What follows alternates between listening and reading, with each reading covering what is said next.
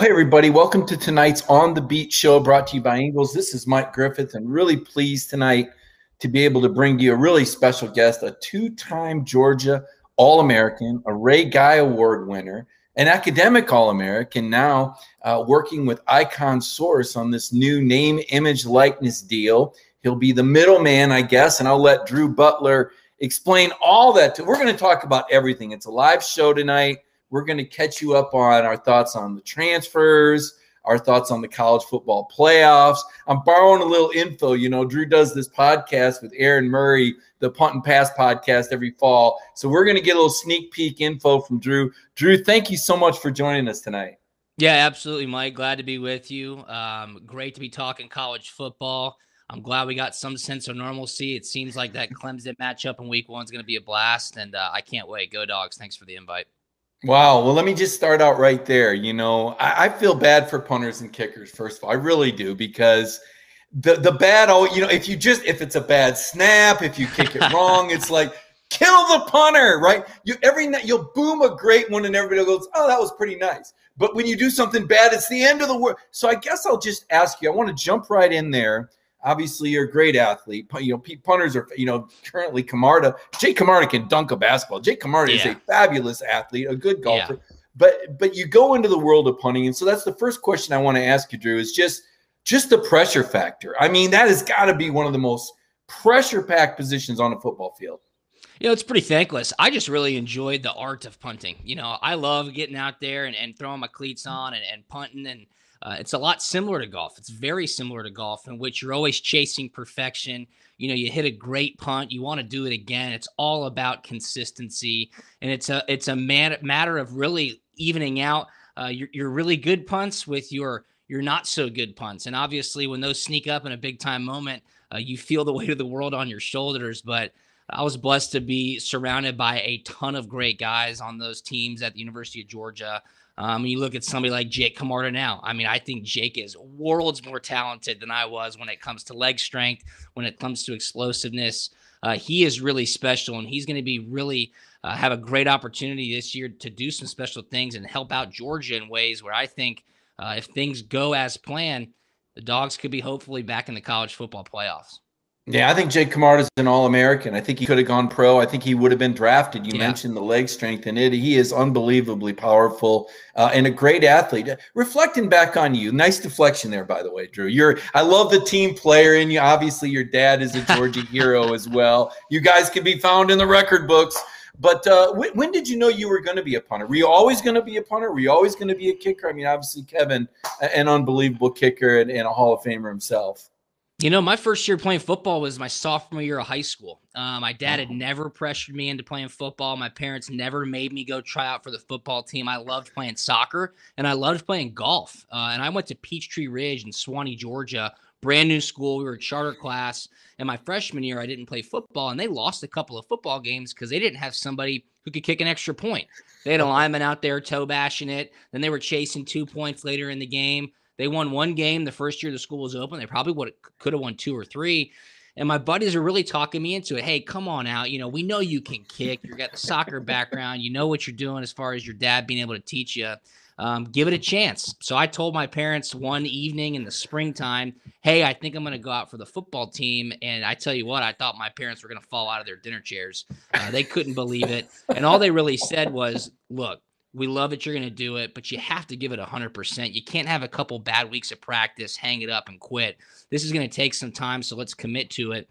And we certainly did. And I wanted to just kick field goals in high school, and our punter actually tore his MCL like the second game of the year. They tossed me in there, and that's really just when I fell in love with it. So I was just a better punter than I was a place kicker at that time. And when I committed to Georgia, Blair Walsh was already committed as a junior in high school, and Brandon Coutu was going into his senior season. So there was really never an opportunity or a need for me to kick field goals at Georgia. I just held for the kickers and ended up punting. That's incredible, Drew. What a tribute to you, and what a great career you had. Obviously, you finished your career as Georgia's record holder. And I'll be honest, I'll come clean. I didn't check to see if you still have the record. But anytime somebody leaves school or leaves with a record, like I look at Eric Zier, Eric Zier is one of my favorite college football players of all time. Mm-hmm. And to me, he does not get the respect. I mean, when Eric Zier left Georgia, he was the SEC's all-time leading passer. He can't help it that Peyton Manning came around and they were, leaving him in the fourth quarter of games that, for 4 years to get records. I mean, Eric did it in competitive situations. There was no padding. I guess this tribute to Eric Zier brought to you by, UGA Sports. But I'm just saying, I look at guys, and when you're the best of your era, it just says so much. Now, I want to ask you this question because this is a kind of a tricky question. And someone, I didn't cover Mark Richt as a beat writer per se, but I had the opportunity to cover the Bulldogs when they played in the Sugar Bowl against Hawaii. What a fantastic game that was, wearing the black jersey. That was a team that, had there been a playoff, probably would have won a national championship, in my opinion. I thought Mark Richt was fabulous. And now I've covered 3 years of Kirby Smart, and I think he's fabulous too, Drew. So many fans, though, they get into this Kirby versus – it's like you can like them both. You can like them all, just like you do former players. No one's going Jake versus Drew or anything. So I guess I would ask you, though, as someone that's followed it closely, that probably has a pretty good perspective on Kirby, how would you compare Kirby to Mark? Obviously, I think they're both future Hall of Famers, frankly. Yeah, two tremendous head coaches. And keep in mind, Coach Smart worked for Coach Richt. I mean, that was in 2005. Kirby Smart was on his coaching staff. These guys have a lot of respect for one another. Obviously, Kirby ended up going down to Miami with the Dolphins with Nick Saban and then falling under the Saban tree with all of his success at University of Alabama, leading those defenses, winning those SEC titles and national championships. And look, as the chips fell when Coach Richt's time at Georgia was winding down, remember, Steve Spurrier stepped down like in week 2, right after Grayson Lambert and the Georgia Bulldogs whooped up on him. And there were rumblings, pretty wide open ones, that were saying South Carolina is going to go full sprint after Kirby Smart. And Georgia obviously knew what was going on. The writing was sort of on the wall at Coach Richt's tenure was coming to an end in Athens. And it ended up working out to where an alum of the great University of Georgia was able to be named the head coach. Now, I have worlds of respect for Coach Smart. I think he already should have a national championship. Obviously, we all do if we're Georgia fans at this point. But when you get into the comparisons of Coach Richt versus Coach Smart, I just don't think it's an apples to apples comparison. People always ask me in interviews, hey, well, are people getting restless of Kirby Smart? Is this it? Is he out of excuses? Does he have to win it all? And I say, well, not that I hear, because really he only has to do one thing.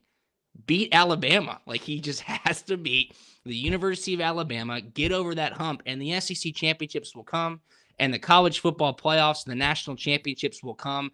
Everybody knows that is the big elephant left in the room, no pun intended. And I think the recruiting that Georgia does, I think more so the player development on that staff that Georgia is able to accomplish over those 3 and 4 year periods is where Georgia will finally be able to get over that hump.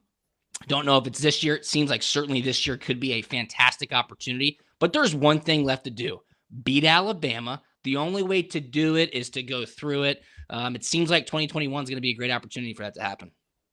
No, I'm with you, Drew. When people say, are people getting tired of Kirby Smart? And tired of what? 3 straight top 10 finishes, top 5 recruiting classes, $170 million in facilities and donations in 5 years, one of the best football staffs in the country, a record-breaking number of recruits in the last draft. They're going to have 10 to 12 drafted in the tired of what? Getting great quarterbacks. I mean, JT Daniels is in line. Carson Beck, Brock Vandagriff, we're going to talk about him in a minute.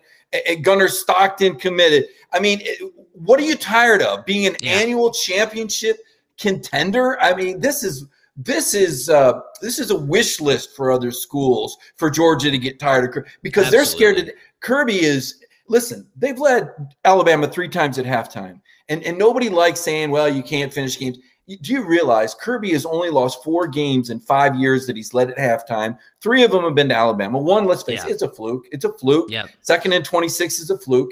If DeAndre Walker doesn't get injured and Jalen Hurts heroic, I mean, that's a 1 in 10 odds situation in that SEC championship game. Rodrigo missing a field goal, by the way. I mean, it's like a plane crash, a cascade of events. Now, last year, to me, it was remarkable that Georgia held a halftime lead at Alabama, by the way, Unbelievable. with Jalen Waddle, by the way, with a fourth-string former walk-on quarterback, by the way. That's good coaching, folks. So I hope that, and because I've seen some Georgia fans even throw this out there and just say, hey, relax. Your guy is 45 years old. Saban is 69. Time is on your side. University of Georgia and the Athens community is only going to get bigger and better, Drew. And one of the reasons why and one of the ways how is this new playoff format. And I want to talk to you about it as somebody that played the game and certainly follows it closely. Again, you do that podcast with Aaron Murray. Aaron, obviously, the SEC's all-time leading passer now. Another guy who a lot of people don't know the answer to that trivia question. Another guy who doesn't really get his due, by the way. But what were your initial reactions, Drew, when you saw that there was going to be a proposal for a 12-team playoff? You know, my initial reaction is this. 12 may be a bit too much. My second reaction would be this. It's still going to be the same 4 teams that end up in the Final Four of the college football playoff. I'm happiest with one thing, though. Players won't sit out anymore. I think that's huge. You give incentive for guys to finish out their careers with some integrity. Let's look back at the Florida Gators a year ago. Florida almost beat Alabama in the SEC championship game. Alabama dismantled their competition in the college football playoff. If Florida then had turned around and said, okay, we still have an opportunity to fight for a national championship, you're going to have a lot of guys. I believe 3 of their seniors were NFL first-round draft picks. Those guys are getting ready. The lights are going to be turned on. They're going to compete. Kyle Trask is going to have his weapons of choice out there when they're going into battle for the college football playoff. I think that keeps the integrity of college football longer into the season, which, of course, is a good thing. I do like that the top 4 teams get a bye. I think that's much well-deserved. 12 as of now, to me, it just feels like a bit too much. I kind of liked 8. But again, if we go to 12, by 2030, we'll be at 16. I mean, this thing's never going to stop expanding. It's never going to be perfect. But hey, let's try it out. And again, let's give these kids something to play for and make sure that we, as selfish fans, all have something to watch in between New Year's Day and Christmas. Yeah, you know, Drew, I kind of thought the same thing at first. My first reaction was, oh my gosh, 12. And then I looked at who was on the committee. I said, we got Greg Sankey here, the unofficial commissioner of college football. We got Bob Bowlesby of the Big 12. We got Jack Swarbeck of Notre Dame. Obviously, Notre Dame has to have a seat at the table. And then you got the Mountain West Commissioner, Craig Thompson, kind of representing the group of 5. And at first glance, I'm with you because here's the thing I don't want to lose. Here's what makes college, and you'll agree with me immediately. The regular season is so special. Every Saturday means so much. You're holding your breath. Oh my gosh, you know, if the team loses, this could be it. And that's what makes it so darn exciting. I think that we've maintained that with the buys. See, one of the reasons, and Alabama fans get all upset with me, and some people call me an excuse maker, but Alabama got a bye in 2017 for not playing in the SEC championship. Yes. That was wrong. Georgia played an extra game and got shipped to the West Coast to Los Angeles on a 4.5-hour flight, and Alabama had a 30-minute flight to New Orleans. How in the world did that work for Alabama that they lost to Auburn by double digits and still made the play? So what I like about this is, as you said, the bye. You have to be a conference champion to get the bye. To me, that makes the regular season count because that bye is invaluable. That extra week of rest, that extra week of scouting. So if 2017 were to happen again and we were to apply these playoffs, Alabama would have to play a 5-12 game at home against an undefeated Central Florida. I'm in for that. Right? Yeah. There's another playoff scenario where Florida plays at Michigan in December. I'm in for that because Florida's the team that won't play anybody anywhere outside the state, frankly, other than SEC, that they have to. I'm in for those interconference road games. And Drew, I'm in for group of 5 schools. I wanted to, what would Cincinnati have done? Let's give Cincinnati some props. That was a pretty legit football team that showed up in Atlanta, man. I want to see Boise State in. Remember the Pac-12? They're still playing ball, Drew. We haven't seen them in the playoffs since Washington was there. That's right. And whatever, 2016, 5 years ago. So that's why I like it. As a player, let me ask you, is that too many games now that we're asking these guys to play? You know, I think if it's a playoff situation, then no, right? I mean, it is a privilege to make it to the college football playoffs. Nobody's going to say, hey, this is not what we intended it to happen. I think that extra added excitement for a college football playoff will not on the back end be seen as too much football or unfair to these kids. Again, there's going to be a trial and error period. I would have liked to start with 8 and then go to 12. I think 12 at the onset is a bit much, but the more the merrier. And believe me, we'll be at 16 before you know it. I truly believe that. You're in on this 16 thing. By the way, we got some people asking, no, this is not official yet. So here's where it's at in the timeline. Now, the fact that they leaked it out and had a press conference is kind of the writing on the wall that they're going to push this thing through. They're going to ram this thing in. They're judging public sentiment, reaction. Advertisers are weighing in, looking at it. There's a current agreement in place that has years left, but you can kind of hijack that if you maintain the college football committee's position, which they will continue to vote the next 6 teams in. The top highest 6 ranked conference champions are in. And then there's that college football playoff committee doing their thing with the TV executives behind the scene, making sure they get the right matchups, right? And then you maintain the New Year's 6 bowl rotation. Those folks are still involved because you still have those top 4 teams. So everybody, the way the contract was written, nobody can say, hey, we're not getting our money's worth. They're just going, no. We're still going to have a college football playoff committee through the contract. We're still going to involve the same bowl games and the same championship. All we're doing is adding a little bit more and making it better, and nobody has anything to lose. So where's it at? So they introduced it. They're going to introduce it again in Chicago Thursday and Friday, or Friday and Saturday, Thursday and Friday, I think, to the College Football Management Committee. And what that is all the conference commissioners and the Notre Dame AD, who, by the way, was on the subcommittee. I expect that to pass. And then there's one more round of rubber stamping. The soonest that this can start, Drew, is 2023. Bill Hancock, the executive director, is already on the record saying, hey, this ain't happening in the next 2 years. The cool thing for Georgia is that Kirby and Greg McGarity were way out in front of it. So remember 2 years ago when they're announcing home and home with Florida State and Oklahoma, they're already anticipating a playoff. So I guess I would ask you this. Now I'm going to wade into some other territory with you here. Do controversial stuff, and we see the comments. We appreciate the comments. Yeah, you ready for this one? All right. Home and home with Florida. Where are you at on this? Because there was a time when Jacksonville was a vacation, but now that we're talking about an SEC championship game, now that we're talking about home recruiting weekends, now that we're talking about Athens infrastructure and $20 to $30 million of economic impact going into Florida every year, where are you at with this? Kirby has hinted that he wants it home and home. I still hear from a few fans they like Jacksonville. What do you think? The pageantry of Jacksonville, I guess, is something that you could hang your hat onto.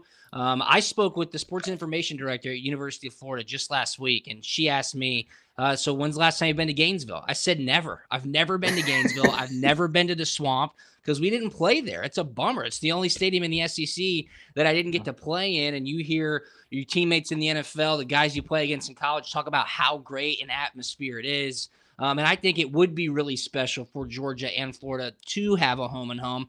And I'm fine with the home and home and then Atlanta and Jacksonville type situation as well. Mix it up. If you want to keep it special, there are plenty of opportunities to do so. You could even it out, though, and not just have it in Jacksonville. I guess that probably will be very dependent on the future of the Jacksonville Jaguars. We'll see what happens with them. But I'd like it to go home and home once. I would just hope that we have success in Gainesville. That's a fact.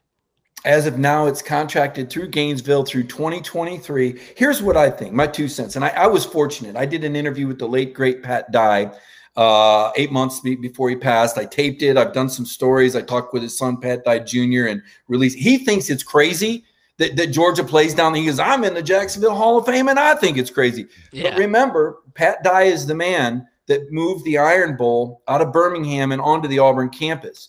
And what happened, and this is what I would predict would happen, Drew.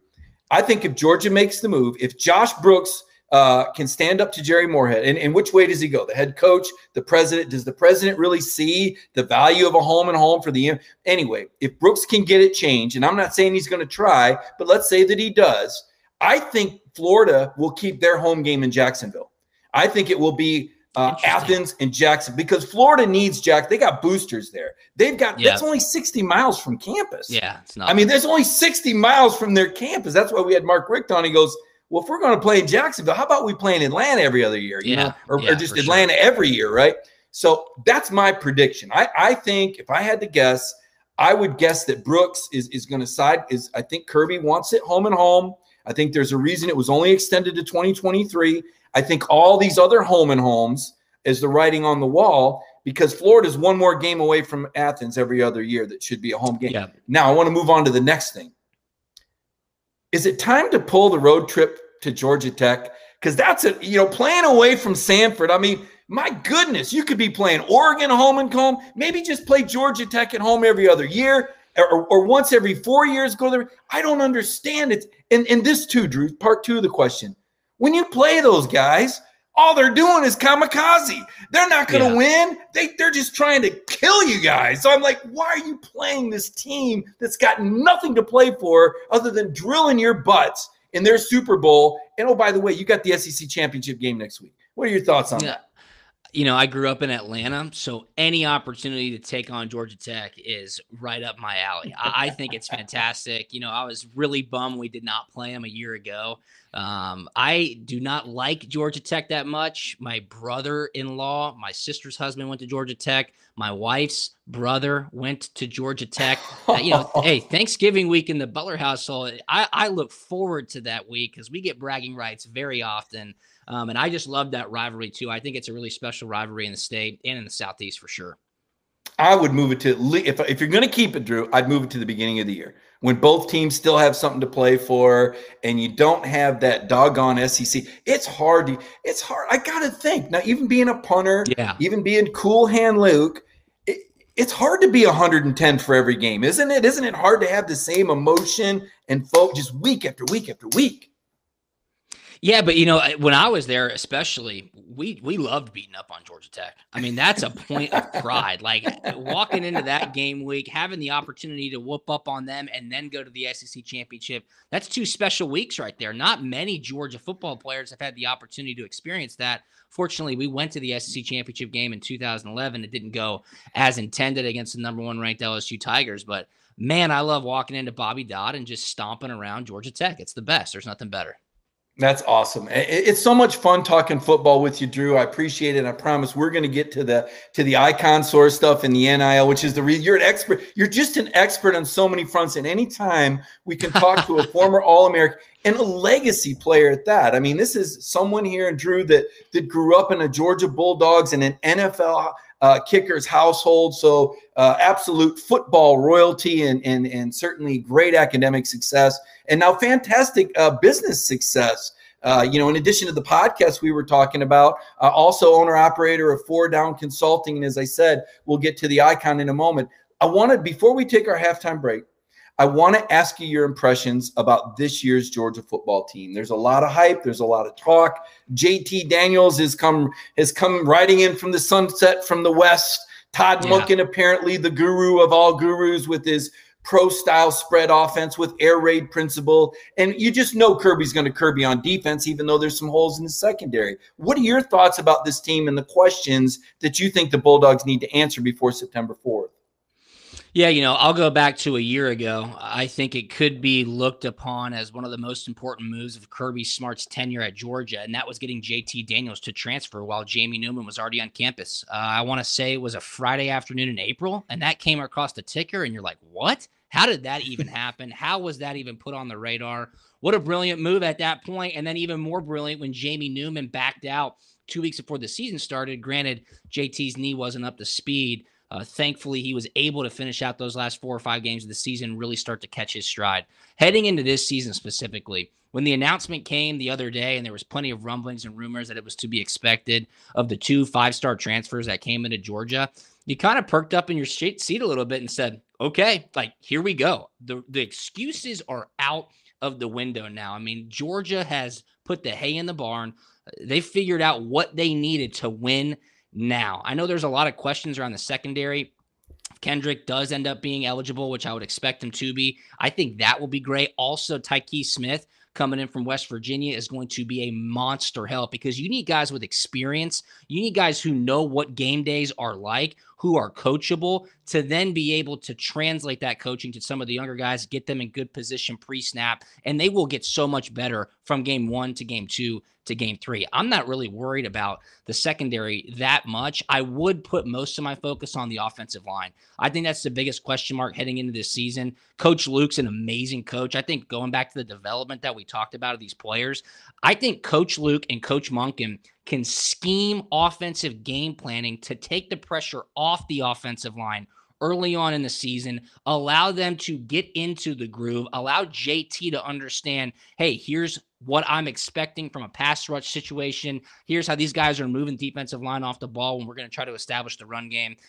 There is a lot of optimism at the University of Georgia, much like we always say. And then I'm biased, but special teams, they might be the most shored up unit heading into this season. I was really impressed with Coach Cochran a year ago. Let's hope Jack Podlesny can kind of feed off that positive momentum with that awesome kick in the Peach Bowl a year ago. And I trust Jake Camarda to be able to flip the field. So Georgia's stacked. There's no doubt about it. That first game, man, they're gonna hit Clemson in the mouth. They're gonna get hit right back in the mouth. That's gonna be a fun one to kick off the 2021 season. No doubt. What a fantastic opener for us. And, I think we all deserve it. I think the whole fan base deserves it. The fact that Georgia was able to soldier through last year, Drew, you bring up Jamie Newman. We can talk about Dwan Mathis coming off the brain surgery and a guy who hadn't really been under center, Stetson Bennett, who'd waited his turn. Those Bulldogs fought through the season, fought through those COVID circumstances, found their way into a New Year's Six game. Won an incredible game against an undefeated Cincinnati team. Just something to be proud of and something to feel good about. I'm telling you what else. COVID was tough, but I'm proud and I'm pleased with Ingles. And I think what they were able to do for us, their customers, the frontline workers, a lot of us back then, boy, remember that, afraid to walk in the rooms, not sure. And yet they're there to answer the bell every day. They're there to take care of the supplies. They're there to serve the community. I want to take a moment right now and recognize our sponsor, Ingles. It's in our hearts to feel for real. There's been ups and downs, turnarounds, good days and some bad. But we stand together for worse and for better. We'll always have your back with open arms, heart to heart.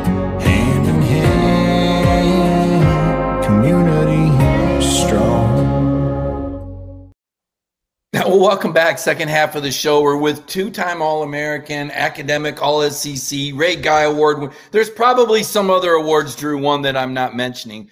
Drew Butler joins us. And Drew, we've talked a lot of football. We've talked the hot topics. Like you weighed in on the Georgia-Florida home and home. Love that. You weighed in on the Georgia Tech. It seems like Georgia, everybody kind of wants a little bit of everything. Before I get into the Icon Source stuff, I want you to list your rivals, because it seems to be different. Every Georgia guy that I ask, how would you rank the rivalries? And I'm not even going to tell you how deep to go because I don't know who you consider. Everyone's got a little different order. What's your order of Georgia football rivalries?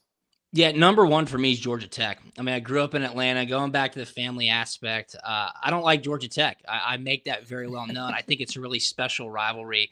And that is always a fun game to prepare for. Florida, no doubt, is right there. And then my wife went to Alabama. So that's a tough one, man. I mean, it's been pretty brutal in the Butler household the past couple of years. This past fall when COVID was still going on and we said, hey, let's order up some pizza and we'll sit here and watch the game. And Georgia's up at halftime. And you just get up off the couch at halftime going, I don't really have a good feeling about this. And sure enough, she continues to be a winner in the Butler household. So what's new? That's right. She was the winner the day she married you. That's what you got to tell her, Drew. She's always going to be. No, but boy, that's tough. Hey, no mention of Tennessee and Auburn. Wow. When I was there in school, Tennessee, they did whoop up on us, but then Lane Kiffin left. So there was a little bit of a transition there when Derek Dooley came to take over. Right. Wasn't necessarily too competitive. And then we did play Cam Newton back in 2010, the Auburn game on their trek to a national championship. So, I do agree. I think it's a fantastic game. I'm bummed that game got moved to October. That game should have stayed in November. And look, I love Georgia. I love our university. That's something where I would have put my foot down and said, you know what, guys? No, Auburn has always played Georgia and then Alabama. Why should we give up what is such a great tradition for our university to move it to October to make Alabama and Auburn happy? That was something I didn't necessarily understand, but hopefully we continue the tradition of whooping up on War Eagle.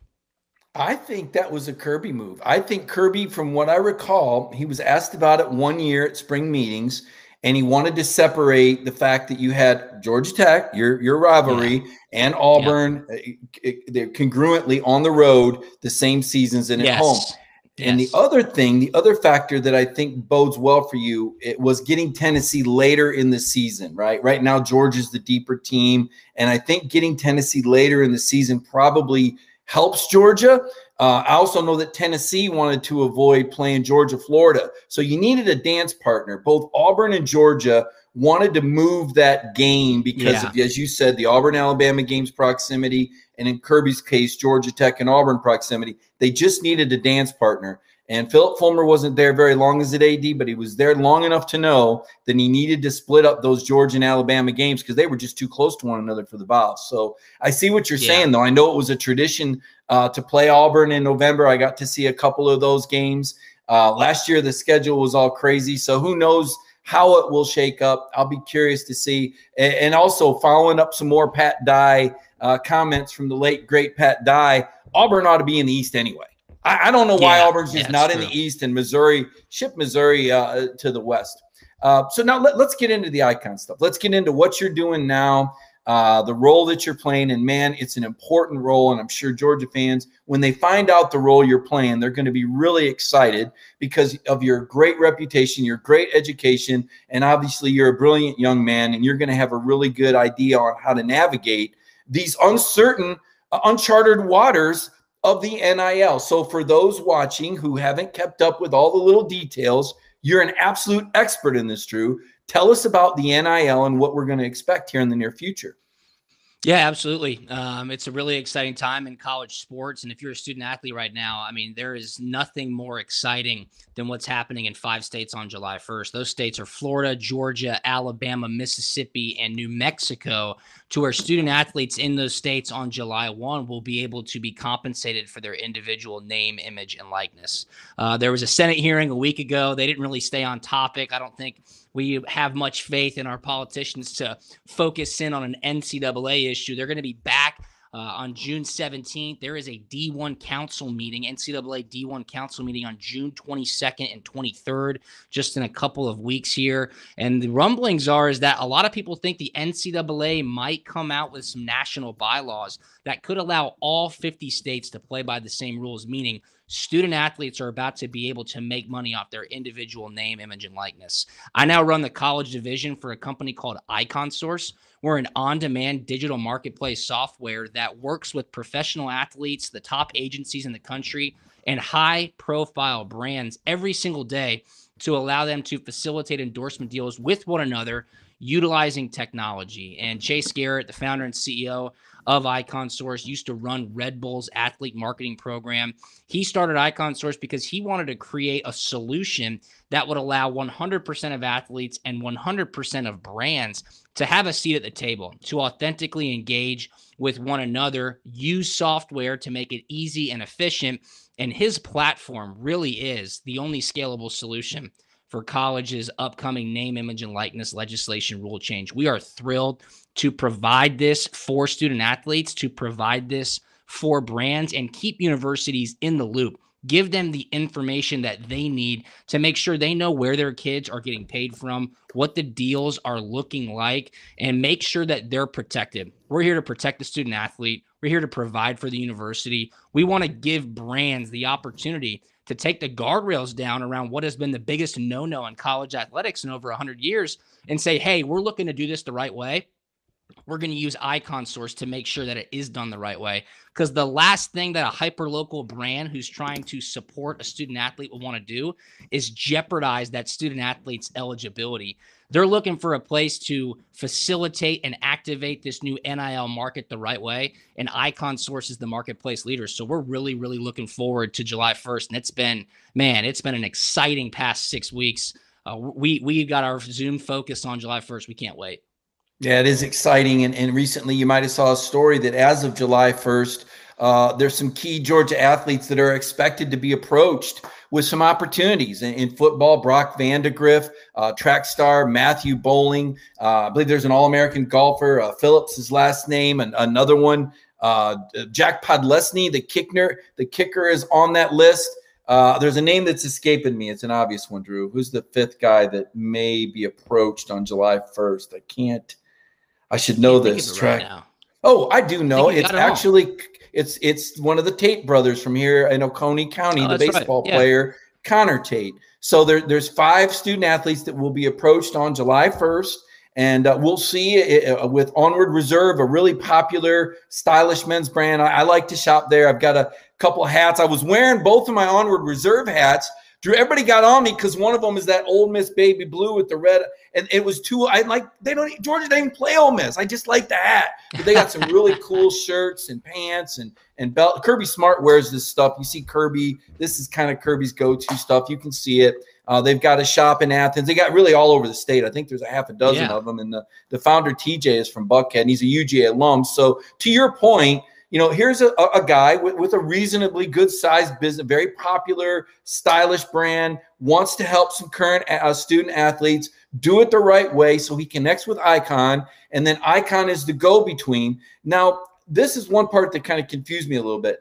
I saw back in the day, a couple months ago, I think maybe Georgia announced it, that they were partnering with Altius Sports. So what's Altius's role versus Icon's role? How do the two companies fit in? Yeah, that's a great question. And Georgia did hire Altius Sports Partners to be their education and consulting firm to educate the administration on the rule changes, consult with the student athletes to let them know, hey, here's how you set up an LLC. Hey, here's an entrepreneurship class that we're going to teach. Hey, we're going to provide you with some financial literacy. Here are the rules and regulations. Here are some do's and don'ts. We talk to Altius often. They've got an absolute rock star group of advisors and board of directors where obviously you look at the names on that list and you go, okay, well, that's why universities like Georgia are paying them, I don't know how much, but probably a good amount of money to provide those services for the student athletes. What Altius would do is that they would vet Icon Source, look at our software, understand that we are a proven solution. We're not trying to spin something up out of the dust and race to July 1st to try to finish it up and go, hey, University of Georgia student athletes, Icon Source is a great marketplace that we trust and prefer. So if you do sign up there, you will be in good shape. We are a complement to firms like Altius Sports Partners. We are a complement to companies like Opendorse and Influencer, who you always hear dominate the NIL headlines. And we are a true complement to the disclosure and monitoring services that the universities are contracting out to help the student athletes disclose and tell compliance what they are doing. We are uniquely positioned at Icon Source because we are causing compensation for the student athletes. The legislation pretty clearly states that if you are causing compensation directly or indirectly, you cannot be in relationship with the universities. So we have no official business relationship with the University of Georgia. There is no transaction between the University of Georgia and Icon Source. What we do is talk to the athletic directors, talk to the compliance officers,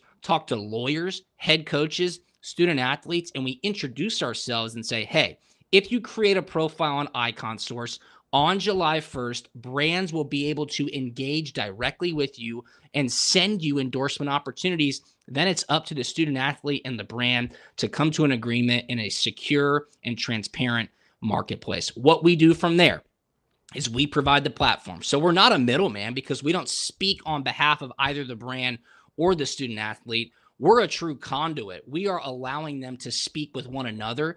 When they do come to an agreement, we secure the payment to make sure that the student athlete gets paid. We send all that contract information back to the university for free because we can't have any business relationship with them. And then at the end of the year, at the end of the calendar year, that student athlete will get a single form 1099 tax document from our company. So they don't have to go chase down 50 different brands that paid them $50 or $500 a pop. And that causes a huge headache for kids who are really focused on what's most important. And that, of course, is their academics and athletics. So we want to provide them that streamlined, easy, and efficient marketplace to capitalize on their name, image, and likeness. That's the unique position that we're in. And the fact that we do it every day on the professional side for pro athletes and their agents, we know that we're ready to go on July 1st. And that's why brands are coming to us going, oh my gosh, we are thrilled. Let's start getting stuff ready to go. I think it would be shocking if any head coach or compliance official or athletic director would not think that brands are wanting to do it the moment that they're allowed to. And that's what we're going to provide. Our college platform goes live on July 1st. So no athletes' profiles are live. They have zero contact with any brand. We're just situating them the best way possible so that when they have the opportunity, when the laws allow it, they'll be best positioned to capitalize. We're really excited.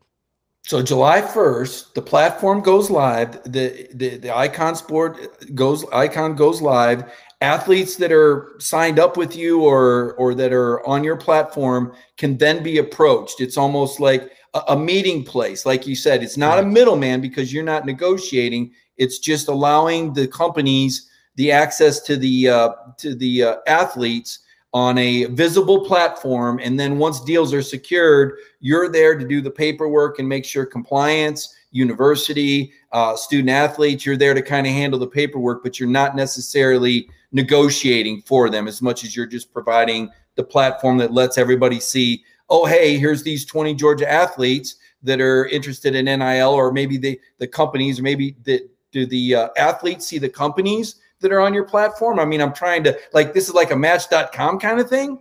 Yeah, very similar to Match.com, very similar to Zillow.com if you're in the real estate market as well.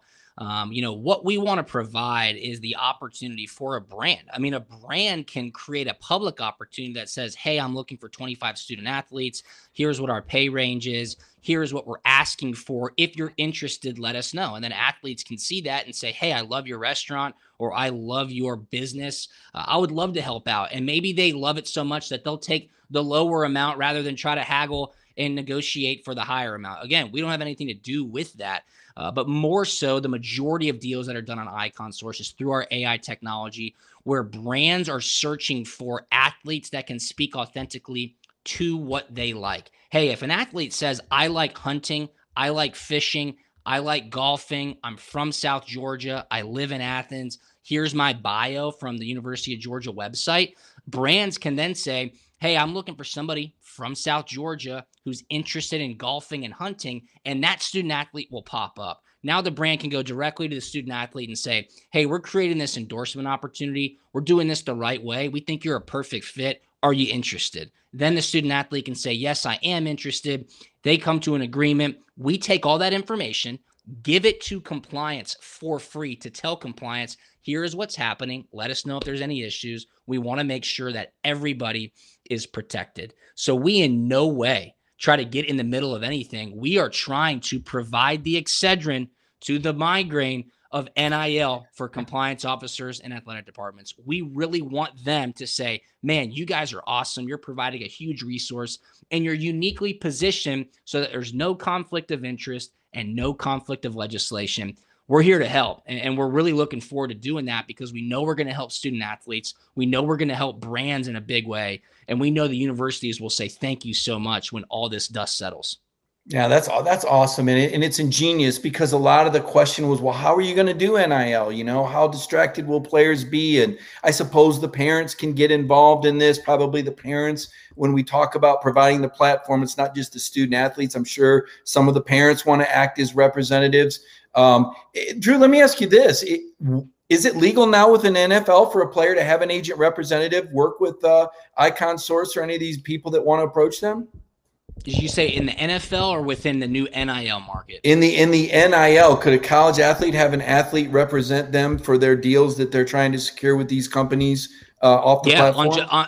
On July 1st, they will be able to. That legislation is different from state to state, but in a state like Georgia and Florida, student athletes can have representation. They can have lawyers look over their contracts for them. They can have agents represent them and help them facilitate endorsement deals. You know, on our professional platform, agents love to use Icon Source because it's essentially a CRM tool for them. Their client roster is getting exposed to a much wider variety of brands. They're doing deals much faster and more efficient, and that creates stickiness between the client and the agent. Now, for the college aspect, if a student athlete does have representation, that's awesome. More power to them. We would like to talk to that representation and say, hey, you should utilize Icon Source, because remember, that compliance piece is gigantic, and we're going to provide them with that accounting information at the end of the year so that the student athlete or the agent doesn't have to worry about the nuts and bolts. The student athlete can focus on his academics, his athletics, and the agent can really go out there and try to get top dollar for their clients. So we think that we will see some of that. You would just be amazed at the types of athletes that brands want to engage with on July 1st. We always talk in hypotheticals when it comes to NIL. The Trevor Lawrences, the Justin Fields, always talking about the Heisman finalists, always talking about the point guard or the March Madness player of the year.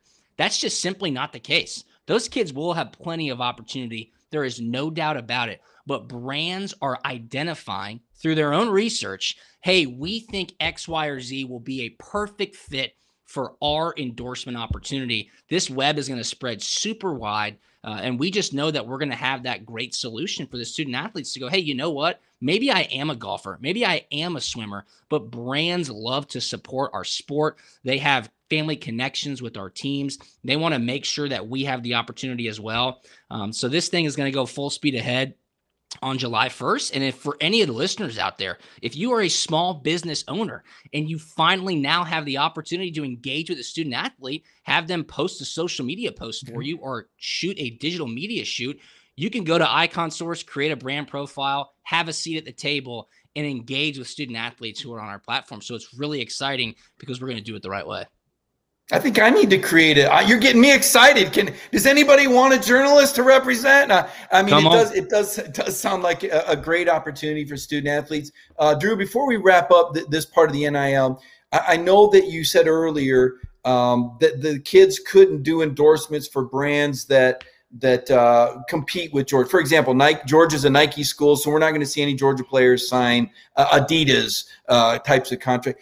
In addition to that, are there any other, I guess, no-nos or any other stipulations that people need to be aware of? And again, we're in the infancy of this. It's the Wild West.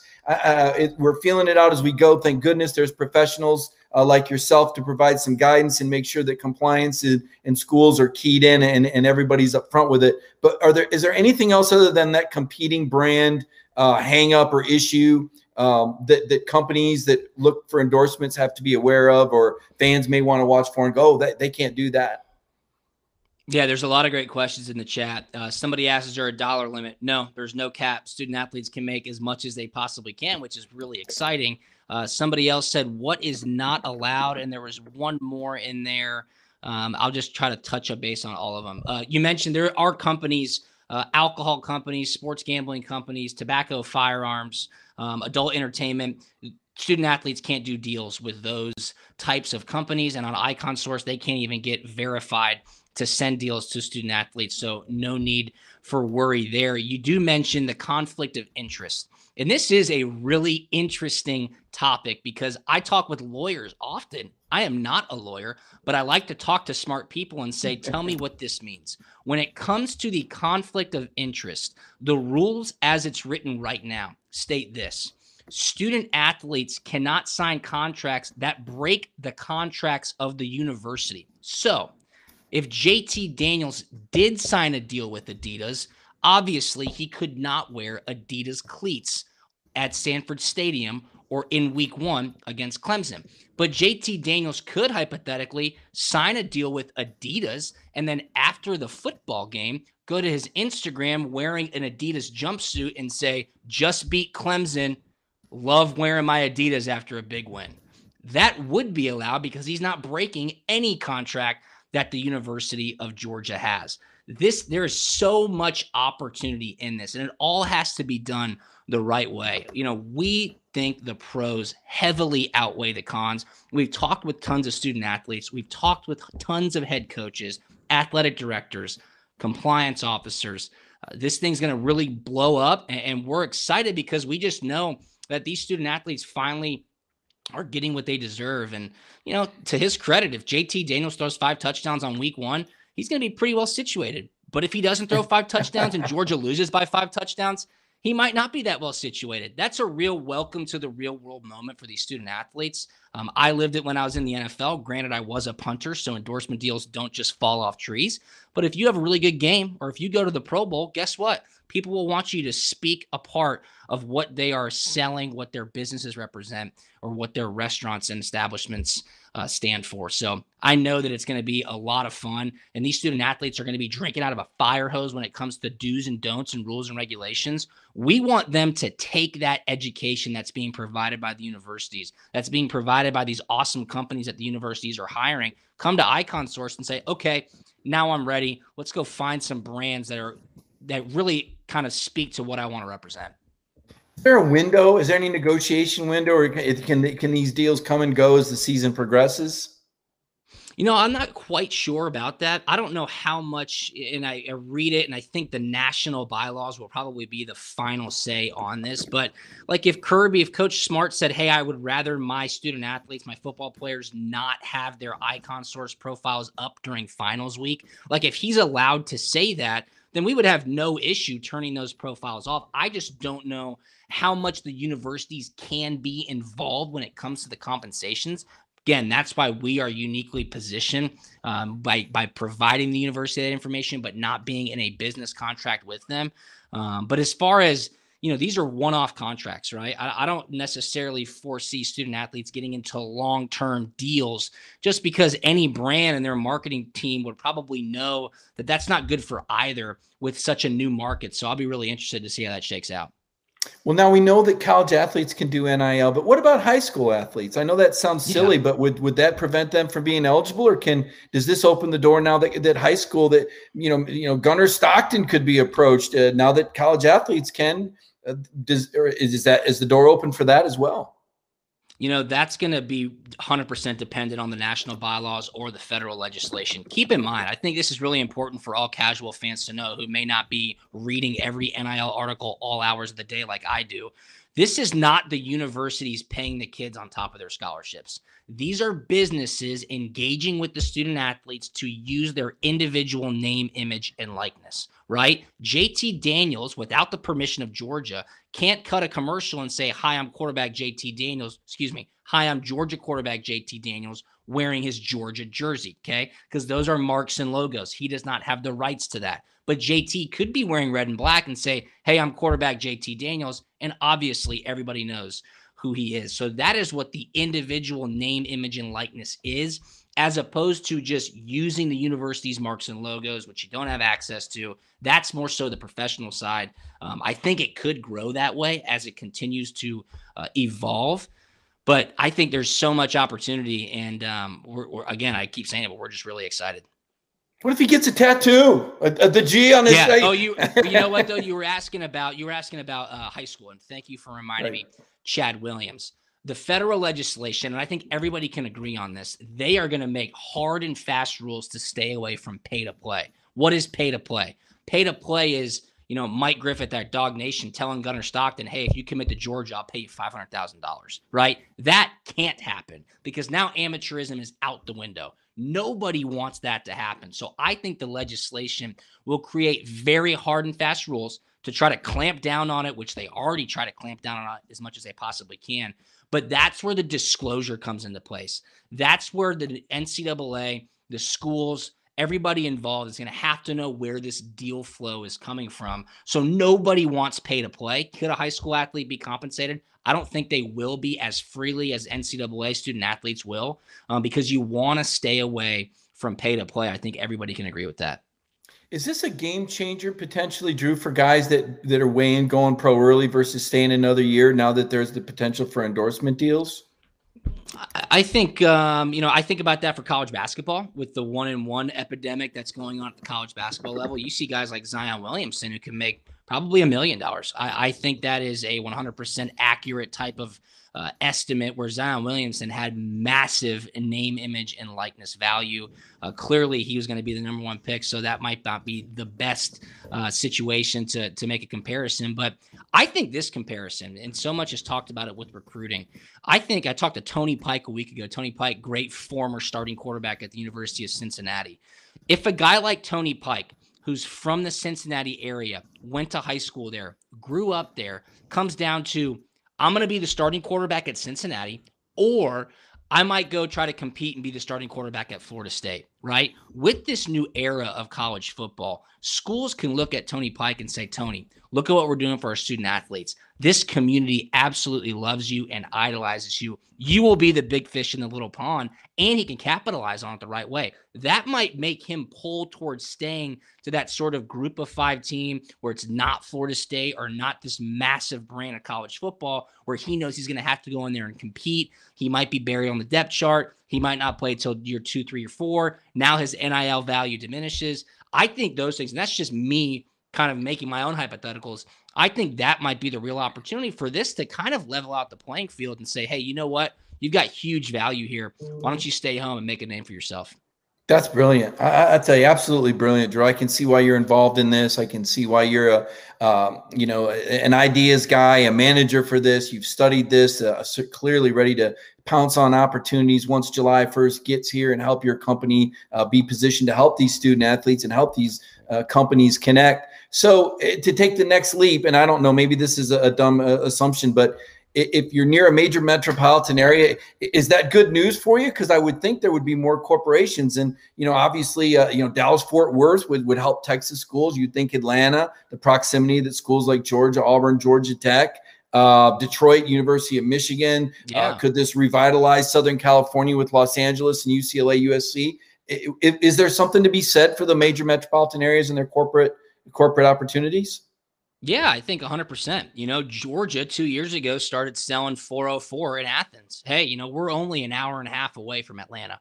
Look at all of our alumni. Look at the companies where some of our top supporters work at. Atlanta is a Georgia town. There's no question about it. And good on the University of Georgia for using that as a recruiting tactic. I think there's no doubt about it that the opportunity to really showcase the surrounding area of not only your hyper-local town like Athens, but your regional hub like in Atlanta, Georgia, will just help these student athletes go, wow, there's tons of opportunity here. And then you get them on campus and you say, hey, look, half of our graduating class just went up to Charlotte or Nashville or down to Tampa.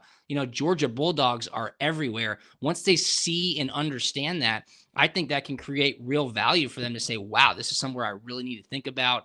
I granted mine was 2007. That's a long time ago. That was when I went on my official visit. And Georgia's support staff for their student athletes, it's unparalleled. It really is. I understand that as a student athlete, you have a lot of sacrifices. There's no question about that. But the privileges that you have, like what UGA provides for their student athletes, it is tremendous. I mean, I'm 32 now. I've got 2 kids. I'm working a full-time job. Sometimes you just sit back and go, man, I still wish I had all that right at my fingertips, because they make it really, really easy on the student athletes. They want to make sure that they're going to succeed. And I have no doubt that they will continue to lead down that pathway with this new era of college sports. So again, I love UGA. There's no doubt about it. I'm excited for the student athletes at Georgia. I think about a guy like my boy Aaron Murray. Aaron Murray would have made $500,000 in college. There's no doubt about it. He owns every SEC record. He started there for 4 years. Georgia was really, really good. He's a very likable guy. He's got value in Atlanta. He's got value down in Florida. Aaron Murray is a case study of how NIL could have really positively impacted somebody. And I don't think any of his teammates at Georgia would have liked him less or would have thought of him differently, because he earned and got to capitalize on his name, image, and likeness after setting every record in the record books. Those are the things that really get me fired up. And I go, wow, these kids are going to have a lot of fun, and we'll make sure that they do it the right way. I know that Georgia's NIL legislation allows for the school to pool money. And I also know that Georgia said, hey, we don't plan on doing that. Well, let me throw a scenario, a hypothetical. What if a player says, you know what, but I want to. I want, a running back says, I want to share this with some of my big uglies. I want to help out. Can they do that, or would they be stopped? Because I know that Georgia said, hey, we're not going to ask our guys to pool their money. Or do we know, is that a better question for Georgia, or do you have an inkling on how much freedom guys would have? Joe Blow gets a deal. Can he share it with his teammates? Is that allowed? Yeah. Yeah, that's a great question. That provision was put in the legislation and it got tons of play in the media. Bottom line is this: if it doesn't help recruiting, the schools aren't going to do it. So they're not going to do that. They're not going to tell these kids, hey, you know what? Well, we're going to take your money, and then when you graduate, you'll get 25% of it, and then we'll spread out that's not going to happen, because it'd be horrible for recruiting. If Florida didn't do that and you were between Florida and Georgia, they're going to tell you exactly what the benefit of going to Georgia would be rather than ending up at Florida. You bring up a great point. If the quarterback does make a $10,000 deal and he wants to give his linemen $1,000 each, he probably would just have to disclose it, right? I mean, there would have to be some sort of process to say, hey, I'm sharing the love here. My guys are really providing for me in a big way. I mean, of course, this is a hypothetical, and that's all we're discussing right now, because July 1st isn't here. I don't have the answer to that right now, but if they did, I highly doubt the university would stop it. They would just say, hey, let's do it the right way. Drew Butler, man, you blew everybody away tonight, Drew. All-American, your career as a fan favorite, a legacy player, your father, his tremendous contributions, and now you giving back to the sport. I mean, a great representative as a student athlete, and now working with your alma mater as well as other schools to help the sport and help student athletes. I just don't know if we could write a better script for you, Drew, and you're only 32 years old, right? I mean, this is pretty amazing. I mean, this is, if there's a place I could buy stock in Drew Butler, I'm investing now, because you're doing some amazing things. And I really appreciate you coming on and talking about a topic that, we're all just kind of dipping our toe in the water. And, the lifeguard just arrived and took us all into the deep end and said, here's how you do it. Don't worry. Here's the life preserver, and really gave us an education. I think a lot of people are going to want to go back and watch this program. I know I will. I'll transcribe a lot of the things you said. So much information, Drew, that you just can't get anywhere else. And I'll be following up, man. I can't thank you enough for your time tonight. Mike, I really appreciate you, man. Yeah, that's a lot of fun. We're here to help, and that's the message that we want to get out there. We're here to help the student athletes. We're here to help these brands activate this brand new, exciting market, and we're really here to help these universities. We want compliance officers to tell us what they need, and we'll make it happen. And the best part is we're free, so that's a pretty easy sale there. We want to help everybody, and we're really looking forward to July 1st to get around the corner, and we'll see what happens later on this month. June 22nd, 23rd, the NCAA could blow the doors off this thing and say, hey, all 50 states are a go. And if that is the case, Mike, you text me. I might need some help, man. We're going to be rocking and rolling.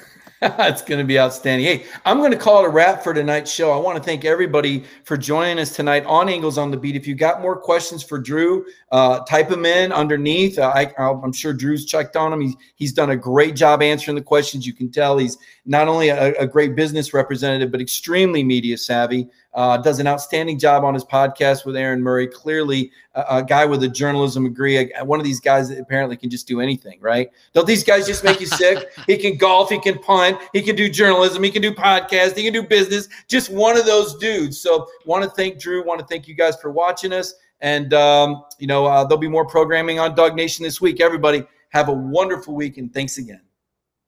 Thank you. Go Dogs.